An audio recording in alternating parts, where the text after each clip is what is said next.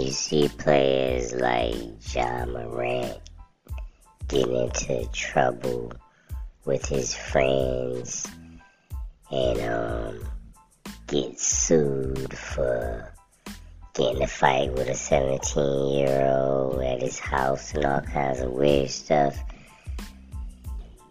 it should make you appreciate other players that stay out of trouble. Like LeBron James. LeBron James been rich for a long time. And guess what he did? Stayed out of trouble. You know what I'm saying? You don't see him getting sued. You don't see him getting arrested. You don't see him driving SUVs with guns, pointing laser beams at people and stuff. I mean, come on, man. Why would you even want to portray that type of life if you that rich? $200 million? And you want to play a thug? Please.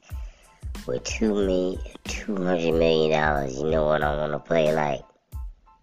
I'm worth $200 million. I'm rich.